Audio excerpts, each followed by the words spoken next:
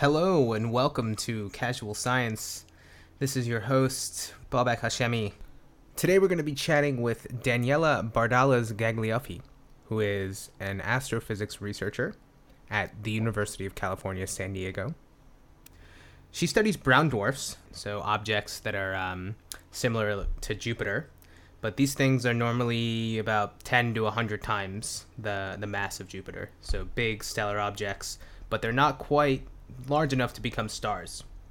So they don't convert hydrogen to helium, which is the main kind of mechanism that drives stars to be bright, to shine brightly. So she's working on classifying these objects, and to do that she does lots of observations, and the hope is that by understanding basically the number and type of these brown dwarfs, she can in the future hope to say something about how stars form in general, so some of the details of stellar formation. Specifically, she looks to understand how many brown dwarf binaries there are, so how many types of systems, or how often do you get two of these brown dwarfs together in a system, and that somehow is a key to unlocking some details about stellar evolution. So this is a really interesting topic. It's a very big topic, and Daniela is a really funny girl and just a bright person as well. So I hope you enjoy the conversation, and as always, thank you for listening.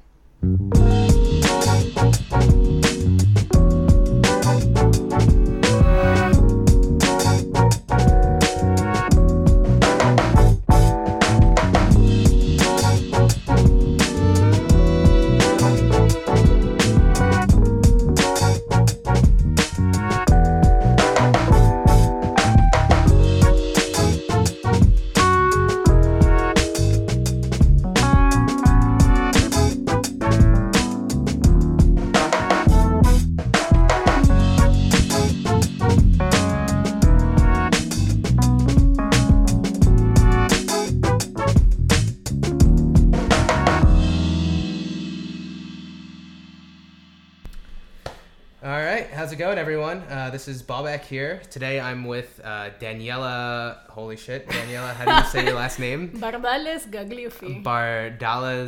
Say it again? Gaglioffi. I'm with her. And that's pretty good. I have you in my phone as Daniela Barnsley because that was the best. That was the best American version I could get. Terrible. Okay.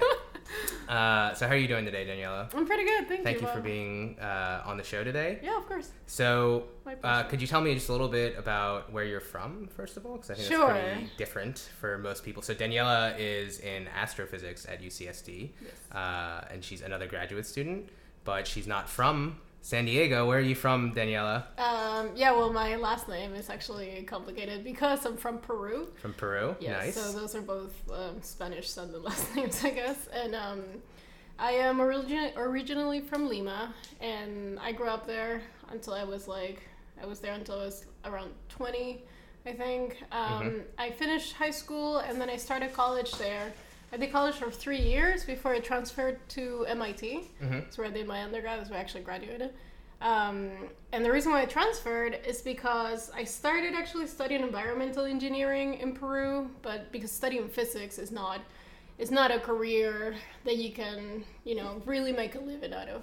Interesting. It's just in Peru, because here in third world countries. If that's true, Daniela, I'm gonna have to change my career very soon because I did not know about this. This is just in Peru, right?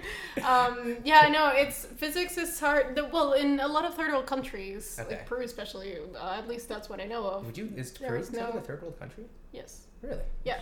The poverty rate is around 30-40%. Wow. And no, 30% is the extreme poverty, like people who live on $1 a day. And I think I don't know exactly what they call poverty, but that's, I would say, around 40. Did that affect you growing up? Did you see a lot of that? I was middle class, so not as much. I mean, we were in a family where we didn't have excesses or anything like that. It was very middle class. We had what we needed, and that was good. So I was definitely privileged in that sense. I went to a private school, which is more. It's not like here where it's outrageous. To go to private school is crazy expensive. Yeah. It wasn't like that, but I did go to a private school, and And it was actually it was a really good experience. Like the teachers, it felt like a big family, you know, it wasn't like a huge school or anything like that. They really help every student sort of like figure out what they like, you know, and go for it. So I really appreciate that. How did you start getting into physics, or I guess so in undergrad you did just straight physics, not astrophysics, right? Yes, and at MIT I did physics. Okay. When I was in Peru I was doing engineering. Okay. But So what made you get into the sciences, and then also what made you change from kind of an engineering background or an engineering focus into a science focus? Yes, that's good. I always liked math, you know, I was always good at math. It always like came natural to me, much more than history and other humanities. Right. And that was in school, in like high school. Yeah. But then when my school actually had one class. They started that when we started secondary school. That's like the last 5 years. And it was called research. It didn't have any class hours, and you just had to pick a topic, had to be accepted by the school, and then do a research study on it. No experimentation or anything like that. You know, I mean, whatever like, you could afford. Gathering information. Yeah. But people would choose like Shakira, and you had to write, you know, like a solid biography. So that's, you know, I swear to God, that was kind of fun. Okay. And that was my opportunity to choose astronomy topics, because I always had it. I always thought it was really interesting, and it was never a subject touched in class, you know. So yeah, and then I think on my senior year. Do you remember what you did? 1 year I did Mars. 1 year did the sail. I switched a lot. How many times did you? I didn't do Shakira. I did Cleopatra one time because I wanted to try something cool. history-wise, and it was okay. But 1 year, really interesting. It was about the Shroud of Turin. The what of what? Shroud of Turin. You know, have you heard of it? It's supposed to be the relic from when Jesus was like wrapped around, you know, when he was dead for like 3 days. Okay. And that left a mark on the supposedly, you know, it left a mark of his body on the shroud. So shroud isn't a shroud? Shroud is like a long sheet. Okay. Where you're wrapped around when you're dead. And I thought it was really interesting because it was like, it's like a religious miracle, and it's also, you know, like a scientific mystery. Right. Sure, yeah. So the school isn't happy with my conclusions. But let's just put it there. It was very Catholic. And then my senior year, I wanted to do a study about black holes. Okay. So very cool. Yeah, actually, the school was completely opposed to it because they thought I was going to get to the point where like, oh, we don't need to do God, but yeah, so I did the study about black holes, and actually one of the main books that I read for that was Stephen Hawking's A Brief History of Time. Nice. And that book changed my life. Really? Yeah, because it was, I started reading about it, and it was like, I didn't know there was a job, you know? Right. You don't see astrophysicists walking around Peru. Yeah, I mean, even myself, I remember growing up, I had a lot of trouble finding... basically, you know, I remember going to like Barnes and Nobles or whatever, the bookstores, and I was interested in physics. I was interested in astronomy, but I could never really find outside of, I think I found Carl Sagan's Cosmos book. Yeah. And I kind of leafed through that a little bit. Okay. But I remember having a lot of hard time really just like, there didn't seem to be such a great way for a young person to get kind of engaged in actual, you know, I guess you can't get engaged in cutting edge science as a young person, but to at least see what are the questions that researchers are asking, and what is it that we think we know, and especially these big things like the Cosmos and Stephen Hawking's books, like those are so cool. Yeah. Have you read A Brief History of Time? I have not read it, no. It's excellent. I'll give it to you. It's so good. I actually really like the book because I feel like it has many levels. It is for general audiences, and you can read it without knowing any physics. And you learn, you know, like 20% of it. Right. But, because, as a physicist, you learn a lot more, and it's presented in such a beautiful, like, easy to read, straightforward way. I really like it. I mean, Hawking is quite a story, quite a researcher, and it's really very, very impressive story in general. And I mean, I don't know, I'm very kind of the cosmology and stuff have a very special place in my heart, I guess. I mean, for a lot of physicists, I'm sure, these sorts of big questions. and he's one of there's not a lot of people who really work or kind of have the chutzpah to work on theoretical cosmology. To work, because there's very little data in those fields, and only kind of recently have we been finding or getting our experimental equipment, our detectors and stuff, to a point where they can really help us say absolutely anything about cosmology. That's true. Astrophysics is one thing where, I guess not a lot of people understand this distinction, and in fact, I'm not sure if as far as I understand it, you call something astrophysics when you're studying, the physics of stuff that goes on in the sky or in space. Actually, in Spanish, it's easy to explain. Astro means any celestial body. Right. So then astrophysics is literally the physics of celestial bodies. Whereas cosmology is sort of the physics of the universe as the whole. Sure. Yes. Yeah. And it's more about what started the universe. Right. Yeah. So cool. Then you read Hawking's book and you decided, I'm going to go to MIT. At that point I decided I really liked what I was reading, and it was one of those books that I couldn't put down. So I also didn't know that was a career, and that's when I got interested in that. But of course I really can't pursue astrophysics as a career, as a research career in Peru. So so at the time I was 16 when I was graduating high school, and my parents were like, oh, you should study something else. You should study engineering or waste your time with that science. Yeah, pretty much. I understand their point of view. It's totally reasonable, especially as you get into the more things like theoretical cosmology. It's hard to justify a lot of practical benefit from doing such a thing. And so I studied engineering for a couple of years, and then my school went on strike. The professors went on strike. It was a nationwide strike.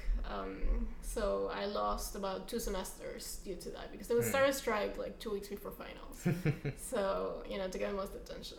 I'm sure they had their problems, but that was extremely inconvenient for me, who's, trying to get a degree. This was 3 years in. College back home is 5 years. Okay. So I wasn't yet there yet, ready to graduate, but I was on my way. And, I know. So many of my friends just took this whole thing as vacation. They moved to Mancora, so an area that's summer all year long. Okay. Literally, they moved there. They were for 6 months on the beach. And oh god, I was so frustrated. I couldn't deal with that. So I started researching. I knew English, so I started researching about going abroad for studying. I see. My dad very clearly put it as you're not leaving the country unless you're going somewhere good. So I dropped my research on all the universities that exist in the world and focused on I'm applying to MIT and Harvard and Cornell and something else. Right. And that's what I did. I just applied. And it worked out. It was great. It was the best thing that ever happened to me. That's great. Yeah. Wow. Yeah. I went to Penn State. It was good. It was not the best thing that's ever happened. Penn State's really cool. It was fun. I had a good time. So tell me more about your research interests these days. So you are, like I said, kind of in astrophysics, and what are you studying? So I study brown dwarfs, which are, they call them failed stars. Basically, when you form a star, you normally have a cloud of dust, ice, molecules, things like that, and then it clumps together into a star and becomes a star the moment that the nuclear reactions in the core start producing photons that radiate outwards. Right. So then that counteracts the gravity that tries to pull the star together. The idea of a critical mass of dust in order to have a kind of enough pressure to get the fusion to happen. Yes, yeah, exactly. And that's a really important point, because what if you form an object that just doesn't have that much critical mass? Right. Exactly. So that critical mass happens around 8% of the solar mass, of the mass of the sun. Okay. But that's on the formed object, not on the cloud. Star formations are very efficient. Okay. So actually you lose a lot of matter. So you need more than 8%. A lot more. Okay. Yeah, I think it's no, I'm not sure of the efficiency actually, but yeah. So it's about 8% of the mass of the sun, and then this object that forms is no longer producing any photons in their nucleus to in order to counteract the gravity. So it sort of accommodates itself into about into an object that's about the size of Jupiter. Okay. So it's really dense if you think about it. If you take 8% mass of the sun, which is about 8 times the mass of Jupiter, Okay. and then put it all in the Jupiter radius, I see. it's pretty compact. So why is Jupiter not a brown dwarf then? That is an excellent question, and we are not sure. Really? Yeah, I think so. Some ideas are, well, Jupiter formed around a star, but that's not definite. Okay. It has to be with the way that Jupiter formed compared to the way a brown dwarf formed, and that's still a big question. We have a good idea of how planets form, which is around a disk from the star that is also forming. Like, we Okay. assume that the age of the sun is about the same age as all of the other planets. Okay. But there are some more intricate details as to, for example, why do you think that all the rocky planets are so close to the Earth and all the more gaseous planets are farther away? Mm-hmm. So there's some dynamics going on where you Doesn't can a lot of that strip has to off do- gas, for example, to make an atmosphere or not. Mm-hmm. Sorry to interrupt you. The rocky planets that are close to the Earth, they can have atmospheres, but their atmospheres are not mostly hydrogen. Mm-hmm. Hydrogen is very light. So Right, then it'll right. be the first thing to get stripped off. Right. I mean, so the question I was going to ask was, I was under the impression that the rocky planets are closer to the sun due to the fact that, I guess, I'm not sure if the sun is kind of one of these first generation stars, but I assume it's not. Yeah, it's not. So you know, when you get any sort of supernova or just a star kind of excreting any sort of material, obviously the heavier the material, the easier it's going to be, or the harder it's going to be for it to travel very far, just because the kind of, you know, heavier things tend to bump into more things and lose their momentum. But then the lighter things, like the gases, can end up very far away. So does that not correctly kind of explain why we would expect rockier planets and stuff to be closer to the sun? I think that's a part of it, but not It's not the whole picture. Yeah, not probably the most important reason. Yeah. So we're not. So basically, we're not 100% sure why. I'm not 100%. You're not 100%. Okay, fair enough. I think people have theories about this. Okay. It's funny because brown dwarfs are used a lot as planet analogs, as giant planets like Jupiter. But I'm not 100% sure because I don't actually study blood formation. Okay, fair enough. Sorry. Yeah, but cool. So we are not totally sure why Jupiter, something that is about the right, I guess, volume. Yeah, it's definitely not the right mass though. Right, it's not the right mass. So it's not the right density. Right. But that would be, and that's basically the only thing that makes something a brown dwarf that is of the volume, you know, of the size of Jupiter, is if it was denser, you would call it a brown dwarf. But since it's not as dense as, since it's 8 times less dense than it should be, it's not called a brown dwarf. Yeah, that's true actually. And we observe sometimes objects that are just about the right size, but if we can't know its mass, we just don't know if it was a planet that was ejected from its planetary system or a brown dwarf that formed in situ. Interesting.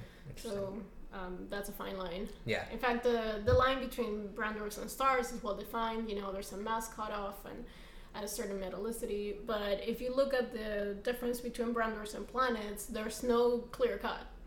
Yeah. Interesting. The IAU actually redefined, the International Astronomical Union redefined the concept of brown dwarfs when they had to take Pluto out of the solar system. Nice. Yeah, so they had to redefine planets, and they also had to redefine brown dwarfs because you know they're sort of in the middle. All right, just now that we talked about Pluto, isn't Pluto smaller than the moon or something? I'm not sure if it's smaller than the moon. I think it's about half the radius of the Earth, so I think it's slightly bigger than the moon, but it's very much way smaller than all the other planets all the other planets actually is much smaller. The idea for a planet is that it, you know, quote unquote, I guess, gravitationally dominates its orbit, right? Isn't that it's 3 points. It's that it gravitationally dominates its orbit, that it's massive enough to be round by itself, you know, from its own self-gravity, and what's the third one? I think that has to be associated with a star. Okay, interesting. Yeah. Okay, so the reason that we call Pluto not a planet is basically because of the fact that there are other objects that are about the same size as it in its orbit. Yeah, so it the point came dominate. to where either you call there's 900 things planets, or you call them something else. Okay, fair enough. You make every little kid in Earth, where only 8 planets, so it's easier. That's fair enough. And then we start talking about protoplanets, and we can have our children memorize another 40,000 things and hate school even more. Cool. So why are we studying brown dwarfs in 2016? We could have been studying them in 1930, perhaps, if we know. I don't know if we knew that they existed back then.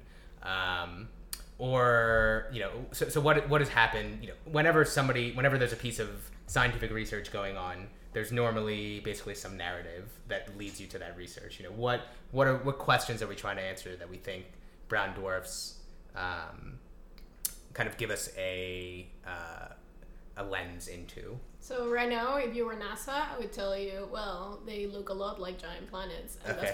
that's what that's how you get your funding. So brown dwarfs actually were not known in 1930. They were Okay. theorized around, I keep saying 50 years ago, but I think it's 2016, maybe a little more. Okay. I think ours were in In the 1960s. 60s and 50s. Something Okay. like that. That's when they're first theorized, and that's first when theories realized that there's got to be a mass cutoff Mm-hmm. where you couldn't fuse hydrogen anymore. Right. But then they weren't discovered until about 25 years ago. Okay. Observed. So that big difference was because I actually don't know when infrared telescopes started being built, but these objects are bright in the infrared. Okay. Only the very most massive ones you can see in the optical. Right. But, Because since they're not fusing hydrogen, they don't actually produce any of their. They don't produce any light in kind of the visible spectrum because they're not doing hydrogen. Or I guess hydrogen fusion doesn't necessarily produce photons in the. No, in fact, in the hydrogen visible. fusion produces gamma rays. Right. Yeah. But, much higher. but by the time they it get to gets the out, sun, yeah, they're it's visible. diffused enough, and it's the outer layer of material in the sun that actually is producing the visible light. No, they actually come from the center of the sun, the photons. That's where the fusion is going. But the color of light that we see. It's just because it has. So every time the sun is so dense that every time the photon just hits, it's going to hit a lot of stuff in its way out. Right. It takes, I think, 100,000 years to get to the surface of the sun. So by then, I don't know how many times it's free path. Right. How many times it's been absorbed. So it hits a lot of stuff. Each time it's been absorbed and re-emitted, the re-emission is basically like the type of photon that gets kicked out comes from the property of the material that it was absorbed into, right? Because it depends on what the energy levels between the molecules of that atom are. So the brown dwarfs, basically, they're not. Yeah, the brown dwarfs. The brown dwarfs don't emit any light in the visible. Sometimes, when they're really massive, they may have some light in the visible. So the point to take away is that brown dwarfs are born with at least enough mass to barely fuse hydrogen. So some of them will be able to fuse hydrogen for some period of time, but not throughout their lives. And that's the main difference with stars. I see. Okay. So when you observe an object that's very young and it has just around that much mass, you can tell if that's going to become a star or a brown dwarf. Okay. Excuse me. So you won't know until a few million years after. Just gotta keep looking. See, it's amazing because these sorts of, you can talk so much about these brown dwarfs and, what sorts of data do you really have on these brown dwarfs? You can't go outside and look at a brown dwarf and be like, oh yeah, sometimes this is fusing hydrogen, sometimes this isn't. How are you, this is basically, I guess, the kind of purpose of your research, right? Is to try to help us get this kind of intuitive picture of what's going on with these brown dwarfs, right? Yes, and actually to combine to your last question, which I didn't really answer. The kind of data that we get is either images or spectra, or that's about it. Actually, you can do a lot of stuff with images and spectra, right? And yeah, that's definitely. how we process our data and then analyze it. And so you basically know where. So are you the one who is identifying these brown dwarfs? Or are you the ones who are, after some other people have identified brown dwarfs, you guys go and kind of study and do more? So I personally, I don't identify any new ones. Okay. So there are several surveys that have basically a telescope that's in the space, and then it goes over it takes pictures of the whole night sky several times a night, and then in the end, all of these giant collaborations. What they do is they provide astronomers on Earth with a whole new list of we just discover all these millions of objects. What I'm interested in doing is, because I'm interested in the question of formation, I'm interested in looking at what's the binary fraction of brown dwarfs. The binary fraction is just a ratio of how many brown dwarfs you find in binary systems and how many you find alone. Right. And this is kind of timely right now, just because it has been. So as I said, brown dwarfs weren't discovered observationally until they were discovered only 20 years ago observationally. So ever since then, we've been actually going pretty far. We've done, I feel like there's been a lot of science done in the last 20 years. There's just, like, you just like have this new object that you just observe. Right. So that's pretty. That was pushing the limits of the telescopes at the time. Absolutely. And now we've been studying a lot about these objects, and we're getting to learn about their atmospheres, which is really interesting because we're learning about atmospheres of a star that's cool enough to show molecules. The spectra of these objects doesn't look like a star, like a brighter star, because a brighter star would just look like a black body radiation curve. Right, and I guess since you're saying you're seeing these like spectral lines. Yes, we actually see absorption lines from the brown dwarf much more than emission. So from the brown dwarf atmosphere. Yes. Interesting. So that's pretty cool. Yeah, it's normally I don't know. I've never thought of stars as having atmospheres. Exactly. Yeah. And then it turns out there's a smooth transition. So do you actually do you call brown dwarf stars, right? I wouldn't be, if I went to an astronomer and said a brown dwarf is a star, they wouldn't hit me and call me stupid. I think they wouldn't, but I think because they're not that Depends popular. Depends on the astronomer. Yeah, sure.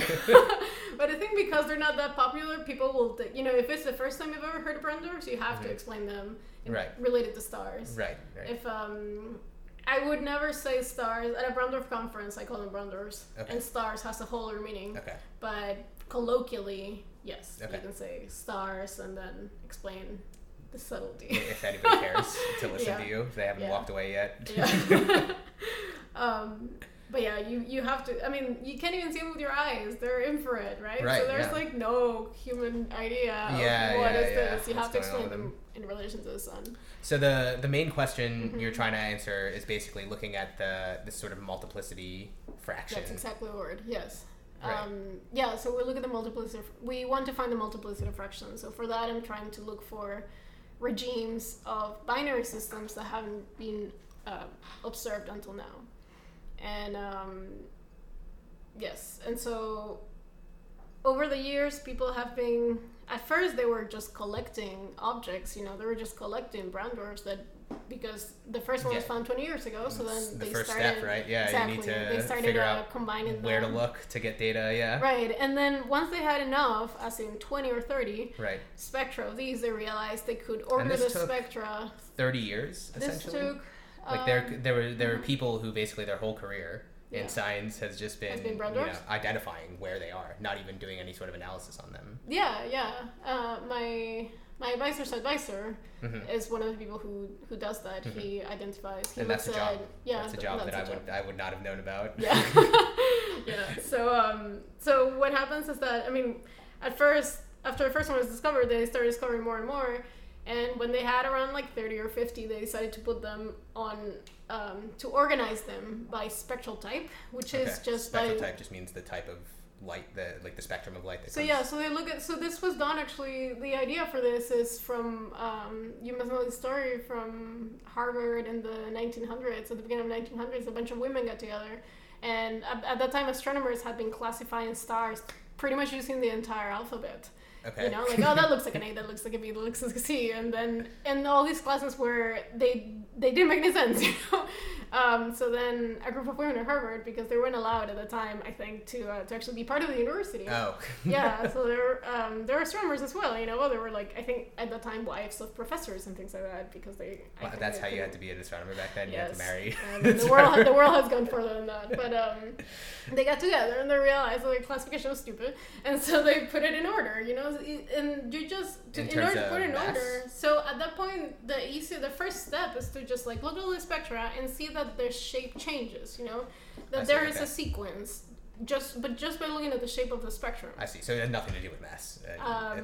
You're looking at no, the spectrum. and that's tricky with brown dwarfs because you don't know. It might be related to mass at the end of the day, but as far as what they were considering, yeah, it's actually related to temperature. Okay.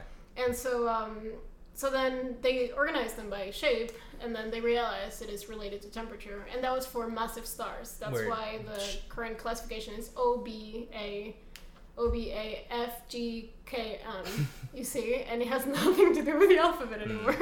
So those are something to do with the alphabet. Yeah, uses letters, but and so they did the same thing with brown dwarfs. Once they got enough spectra of them, they started making spectral types. Exactly. Right. Yeah. So the spectral types that we use are M, that is shared with the stars. That was the last one I mentioned from stars. M, L, T, and now Y are the coolest ones. Nice. They're coolest as in the most interesting and and also the coolest. They're about 500 Kelvin. Okay. Can you imagine a whole star that's 500 Kelvin? The whole thing, like all the way through. The whole thing. Wow. Well, yeah. I mean, it's effective temperature, so of course it's hotter in the core. I assume. Okay. But it's an atmosphere of about 500 Kelvin. I mean, our atmosphere is still almost 300, you know? Right, yeah, that's true. It's basically almost, I guess they have hydrogen there too. If they get some oxygen, we might get a brown dwarf sea or something like that. They have silicate clouds. Okay. And so we can at least make metals computers from the sun.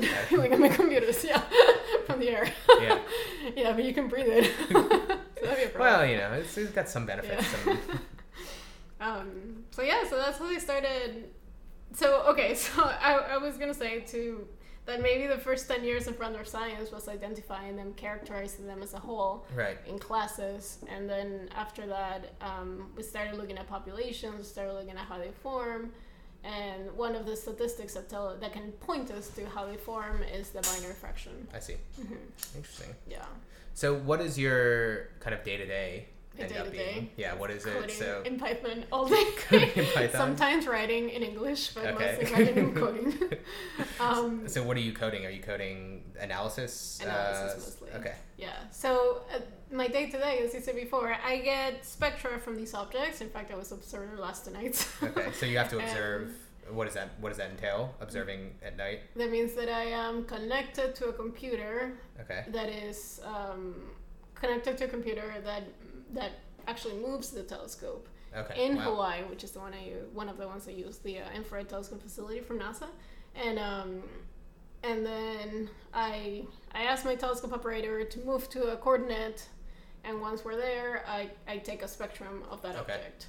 So and then the spectra that I get, I have to reduce. I have to subtract the Earth's atmosphere, all that kind of thing, and then after that, finally, the science data that I have is a spectrum, which is, it just tells you how much flux there is per wavelength. So I've been saying the word around, but yeah, that's what it means. And then we get to learn about the absorption lines at each point, and for example, how deep they are tells you about what kind of object it is. I'm particularly interested in the objects that have a spectrum that is somewhat peculiar, in a sense, because I'm looking at hotter objects, and I know how their spectrum should look like, but there are parts that show, for example, in this hotter atmospheres, having methane as a compound molecule is difficult. Because methane ends up being it's more of a complicated molecule to just live in those hotter atmospheres and then at those lower pressures. Right. So methane you actually find on the cooler type of brown dwarf. But if we do see methane absorption in one of the hotter ones, then that indicates that actually is an unresolved binary. I see. That indicates that methane is not coming from the brighter object because it would be impossible for methane to actually be there. So seeing the signature of methane is kind of one of the smoking guns for you have a binary. Yes. You have a binary of a specific type, that it's either an M or an L. Do you remember I said M, L, T, Y? I remembered all of those letters perfectly. What I mean is that it means that it's a specific type of cold secondary. Right. To that brighter, hotter primary. That's super cool stuff. Yeah, it is cool. Yeah. It's cool stars. And so the interesting thing about those systems is that actually, because they form together, they have to cool about the same rate, and one is more massive than the other, but then they must have formed right around that boundary of 8% solar mass, because one of them managed to cool down all the way to a brown dwarf that actually hosts methane, while the other one stayed hot. And we always assume that binary systems are formed together or co-eval, co-spatial. So then that's actually not a brown dwarf binary. That's a star brown dwarf binary. So that's interesting. Yeah, very cool. Yeah. Very cool stuff. Well, it was very nice to chat with you, Daniela. Thank you so much for coming onto the show. And I hope in 10 or 15 years I can look up your name and it'll say on Wikipedia that you figured out how brown dwarf formation works. And I'm going to need more time than that. Yeah, 15, okay.